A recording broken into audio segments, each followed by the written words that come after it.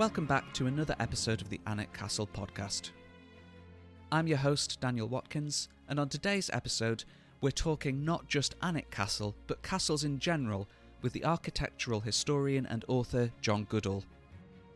John has written extensively on castles and on Alnwick Castle in particular, and so it was fascinating to speak to him about the importance of castles in British history, their dominance in the popular imagination, and the role that Alnwick in particular has played in the story of castles in England and in Britain.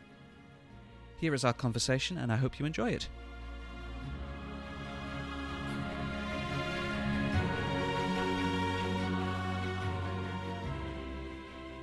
I am very happy to be joined on this episode of the Alnwick Castle podcast by John Goodall. He's a historian, author, and architectural editor of Country Life magazine, and 10 years ago he wrote a book called The English Castle. This year sees his latest book, The Castle, A History, released. How are you, John? I'm very well, Daniel. Thank you for having me on the podcast. It's a pleasure to have you. And we should really start with castles generally. What is it to you that's so fascinating about castles? Well, I love being in different places. I travel all the time for my work, and there's something very special, I think, about travelling around Britain and, of course, Europe at large and visiting castles. They're tremendously evocative places. Often, if they're ruined, they're wonderful landscape settings as well. They seem to be a very memorable way of travelling around the countryside and seeing it and connecting yourself to the past and to the place. Wherever you go, these magnificent buildings, sometimes not so magnificent anymore, but you can always conjure them up in your mind's eye and try and imagine what they were like in the past. They are something that's quite dominant in people's imaginations as well as physically, especially in Northumberland. There are a lot of castles in that part of the country. How did they come to be so famous, I suppose is the word? Well, it's fascinating with the Percy family particularly, of course, that owned Alnwick Castle. They owned a whole series of castles right down into Yorkshire. A number of them are now ruined or partially ruined. And even in the 16th century, one royal clerk who was in the process of confiscating them from the family described them as the glasses whereby the locals can define themselves in the landscape. They punctuated the landscape, and they were the buildings that marked out this huge landscape. And the royal clerk was astonished by them. You know, he talked about them as extraordinary objects, extraordinary works of architecture. And I think you have to try and reimagine that. But in Northumberland, up to a point, I think also you can still see it. You can still see the relationship of these castles, their relative scale, their prominence in the landscape from Alnwick and Warkworth, which are both, of course, Percy castles, but also Dunstanburgh on the coast, and a host of smaller buildings as well. They still do in rural Northumberland mark out this landscape and make it distinctive. They are the buildings from which the powerful of not just the Middle Ages, but subsequently too, have commanded this landscape. And you can see that very clearly in the buildings themselves. Yeah, they really do. I grew up in Warkworth and obviously work at Alnwick Castle now. So my entire life I don't think I've ever lived anywhere that hasn't had a castle with it. The shadow of the castle. Absolutely, yeah. I don't think it's that rare in Northumberland either. Your new book is The Castle, A History. And when does that history begin? When did these castles, as we understand them, first appear in England or elsewhere? And did anything precede them? Well, in the castle itself, it's quite clear that it is really an imposition on the landscape that arrives in England with the Normans, who are familiar with castles. They're a phenomenon of the breakup of the Carolingian Empire on the continent, and they're linked to a system of landholding whereby land is partitioned up between specialist fighters called knights, and they need enough land that allows them to train themselves, to arm themselves with horses and armour, or very expensive objects, and they enter the following of a great lord. And castles are basically a product of this landholding system. They're where this lordly class lived and the basis from which they fought. And in England, castles come into being at the conquest. They are very quickly established across the full extent of England and, of course, push into its borders, trying to secure the borders in Wales and also up into Scotland. So they are a phenomenon of the 11th century. But then one of the points I'm trying to make in this history is that they have an enormously long shadow in English history. Really, castles still operate in some cases as they were founded in the Middle Ages. You think, for example, of the Queen in Windsor Castle. It's one of the paradoxes of castles. They're begun as places from which to fight, but every generation needed to keep its castles up to date, up fashionable. And Windsor Castle, although no one would try and defend it today, is very much still a castle. Alnwick is similar in that regard. Sometimes called the Windsor of the North, it's another one that changed from that defensive to a more domestic purpose in the 18th and 19th centuries as it was restored. Is that something that was quite common for larger castles, or is it very special cases like Windsor and Alnwick? It is relatively unusual, but I suppose the point to make about both these places is that castles are the institutions where the very greatest noblemen and women live. And of course, Alnwick, in a curious sense, does survive to be remodelled by the skin of its teeth.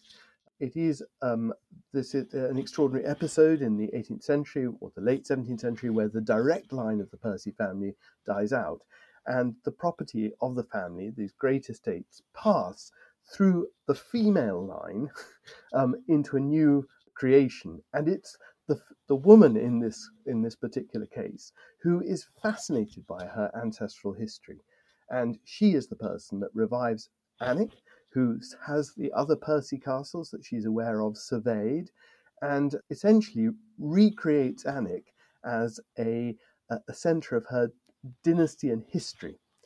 So that's an extraordinary episode. But each family which still occupies castles has a figure like this who has sort of saved the history and made the building continue into the present.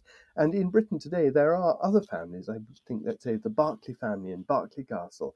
That family has been resident in that castle since at least the 12th century. It's absolutely extraordinary continuities.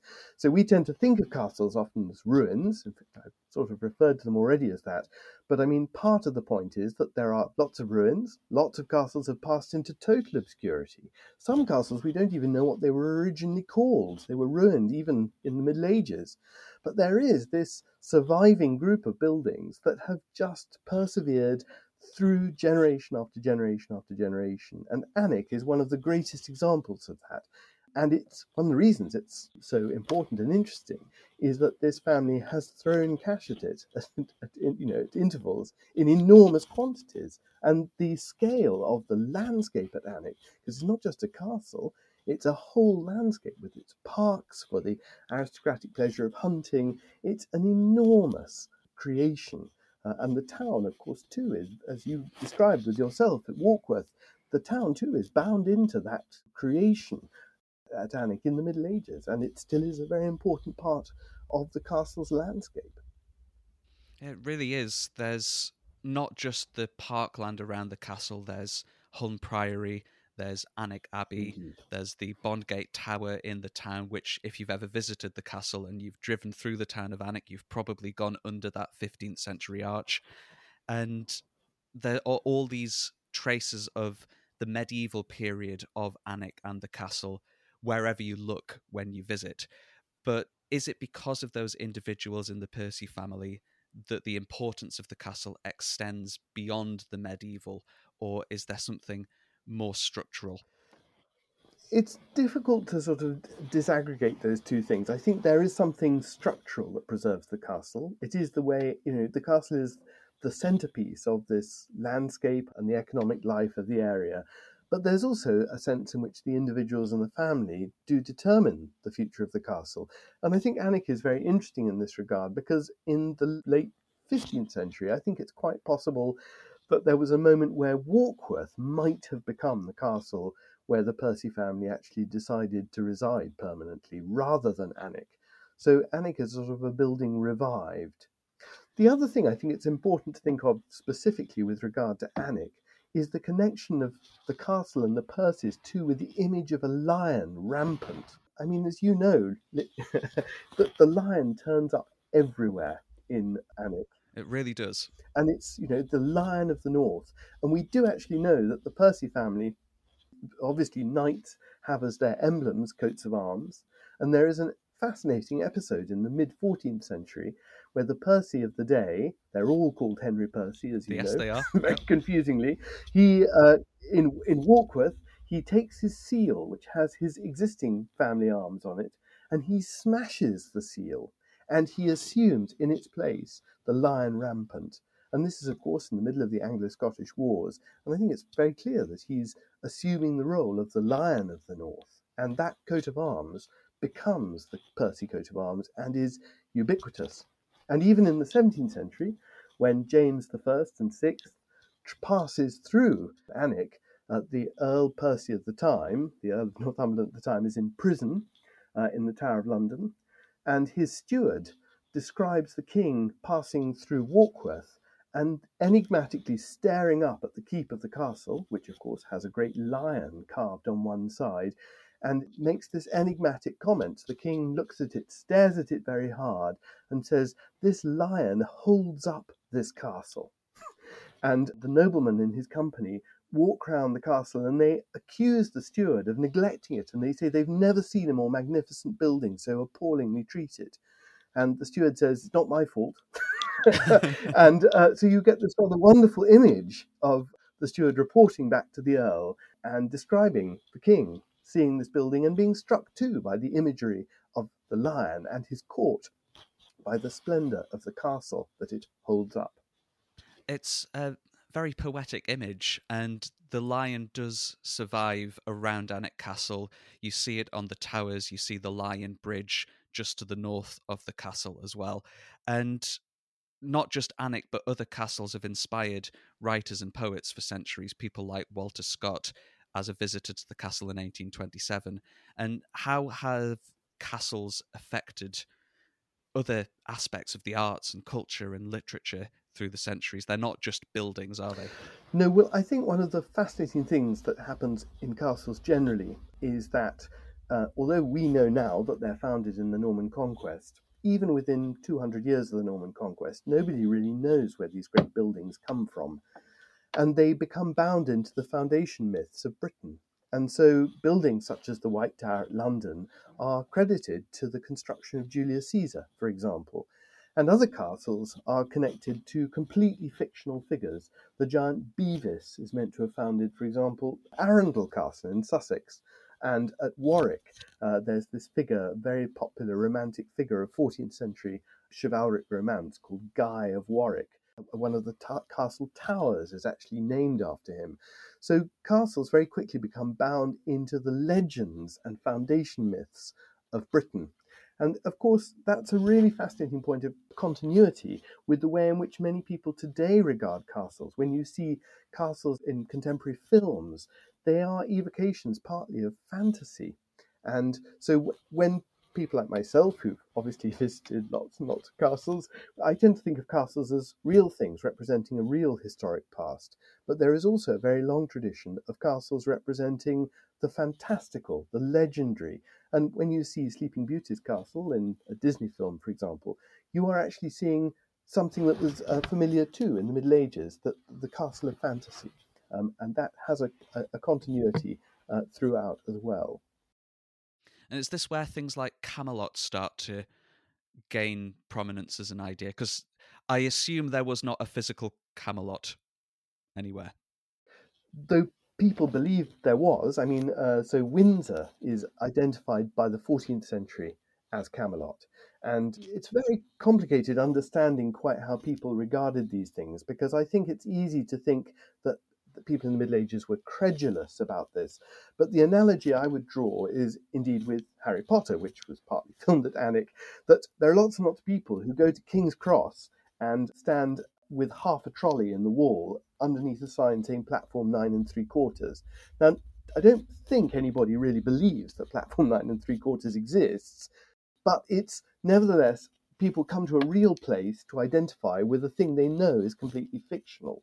And in just the same spirit, of course, I think people looked at buildings such as Windsor and saw them as the seat of King Arthur. So there is an ambiguity there. It's a kind of delicious ambiguity as well, something you can play with. It's a really interesting idea. And that is an ambiguity I think that you can feel at Anik too. Yeah, it's a combination of what's physically in front of you and it fires up your imagination. And not just with the filmic connections, but a lot of people can look at those walls and towers and they can imagine what the Middle Ages, what the medieval period might have been like, and how active and busy the castle site might have been 600, 700 years ago when they're going on a guided tour or something like that.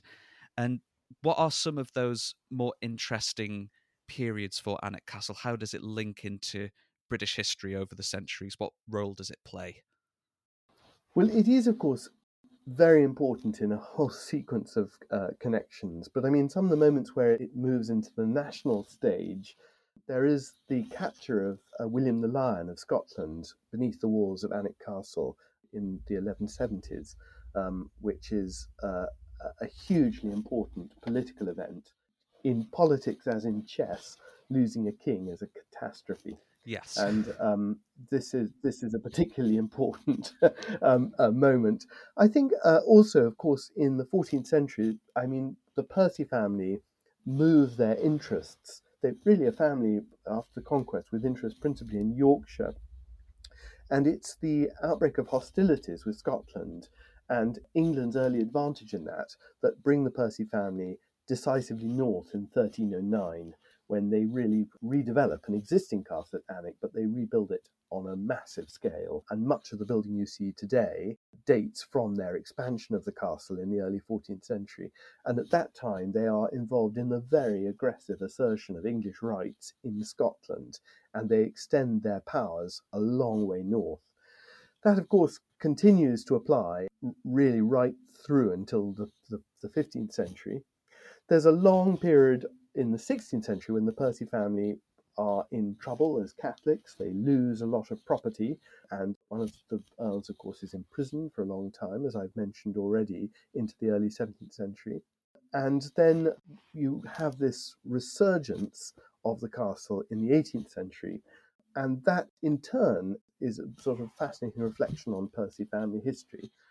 Then, again, almost immediately after it's rebuilt, in the 19th century, it's the object of one of the most important castle restorations of the mid-century, under the direction of the architect Anthony Salvin, who remodels the castle broadly in the form that we see today as part of a kind of colossal reorganization of the building at unbelievable expense, with these Italianate interiors, a whole workforce brought from Italy to furnish the interior of the castle in the most splendid style of joinery imaginable. So it's repeatedly, recurrently important. And that's very typical of castles. They have kind of moments when they're favoured and moments when they're not favoured. And Alnwick at the moment, very much still favoured. Yes, I hope so. And for the future as well, yes. Absolutely. And if you were at Alnwick Castle, what would be the features, architecturally or otherwise, that stand out for you? What are the most significant parts of Alnwick that you would want people to see? Well, I certainly think the exteriors and moving round the exteriors of the building are particularly significant. So the main gatehouse with its barbican, with the lion seated over the barbican, that's the site of another historical drama when Henry IV is trying to force the Earls Percy and their adherents to surrender the castle, and they refuse to do so. So there's the outer gatehouse and then the inner gatehouse of what is often called the keep, with its coats of arms, and also the wonderful figures of fighting men in stone on the battlements. That gatehouse seems to celebrate an English victory over the Scottish at Halidon Hill. There are these extraordinary carved figures of men firing crossbows and throwing stones, which actually inhabits the battlements. And then, of course, the interior. I do love the interior, but it's a weird disjunction because you do go from a medieval baronial fortress to essentially an Italian palace of the high Victorian period. It's a really splendid series of interiors, and if it's not strange to say so on this particular podcast, the dining room with its double portrait of the 18th century Duke and Duchess of of Northumberland who transformed the castle, and its amazing green livery is extraordinary to see. So an incredibly rich castle. And although there's a disjunction stylistically, I think that contrast is appropriate because in the Middle Ages too, these buildings were gaunt on the outside and splendid on the inside. So you can appreciate it in a slightly different way at Alnwick. Yes, and the first Duke and Duchess have pride of place over the fireplace and the chimney piece in the dining That's room. right. So you can't help but see them and know who it was that continued the story of the castle.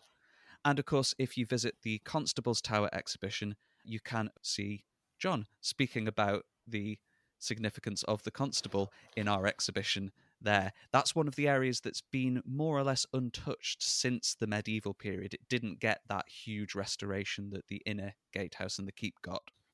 And the park buildings too. I mean, when they are accessible, Hulme Priory, the tower, is absolutely magnificent to see, and the gatehouse of Alnwick Abbey, which you've mentioned, they are magnificent things in their own right. But moving away from Alnwick briefly, what are some of your favourite other castles? Obviously, we'll assume that Alnwick is near the top, but what are some of your top castle buildings, either in Britain or further afield? Well, I have to say they're nearly all in the north. Warkworth is a very particular favourite. I just think the way the town and the castle stand together, and the little boat journey you can do in the summer to the Hermitage, which is cut out of rock on the River Coquette just below it, are experiences far beyond what most people expect. They're magnificent things. It's so wonderful. And another castle, which I was very fortunate to be educated in partly, is at Durham, the Castle of the Bishops of Durham. And of course, it's part of one of the most spectacular compositions of medieval buildings to be seen anywhere in Europe, with the castle and the cathedral eyeballing each other across the extent of Palace Green. And there's nothing like having sustained experience of buildings, I think, to make you love them. And of course, Durham Castle has every phase of development from the Norman Conquest with its Norman chapel all the way through to the 17th century remodelling and the 19th century remodelling of the building as a university college when Durham University is founded in the 1830s. I would say there are probably three favourite castles, including Alnwick.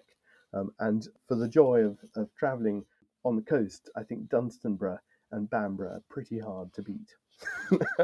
Again, neighbours of Alnwick. Yeah, we have got a good region of the country for these buildings, I think.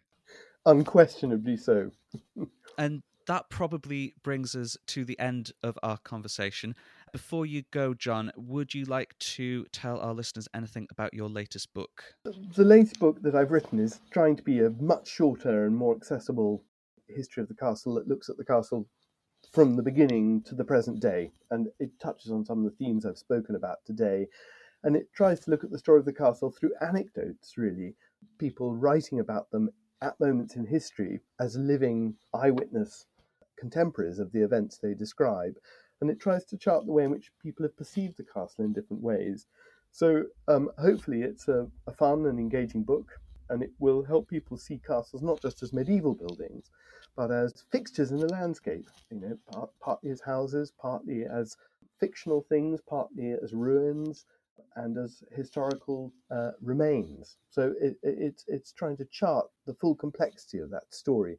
Whereas, of course, my previous book was a much heavier volume, which is just trying to look at them up until 1650. But this is hopefully an easier and a lighter read for those who are interested but not necessarily committed to the study of architecture. I will certainly be giving it a read, and we'll hopefully see you at Alnwick Castle sometime soon again. But for now, John Goodall, thank you very much for joining us. Daniel, thank you very much indeed.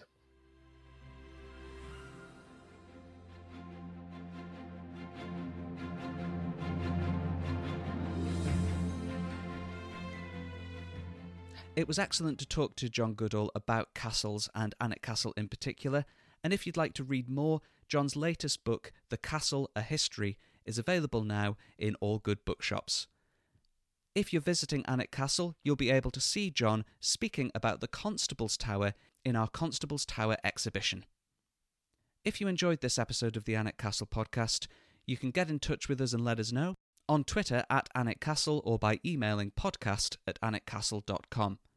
If you did enjoy it, please subscribe to this podcast, share it with your friends, and give us a review or a 5-star rating wherever you get your podcasts. On the next episode, I'll be joined by Waldemar Januszczak to talk about Alnwick Castle's art collection. Until then, I've been Daniel, thank you very much for listening, and we'll see you next time. Bye!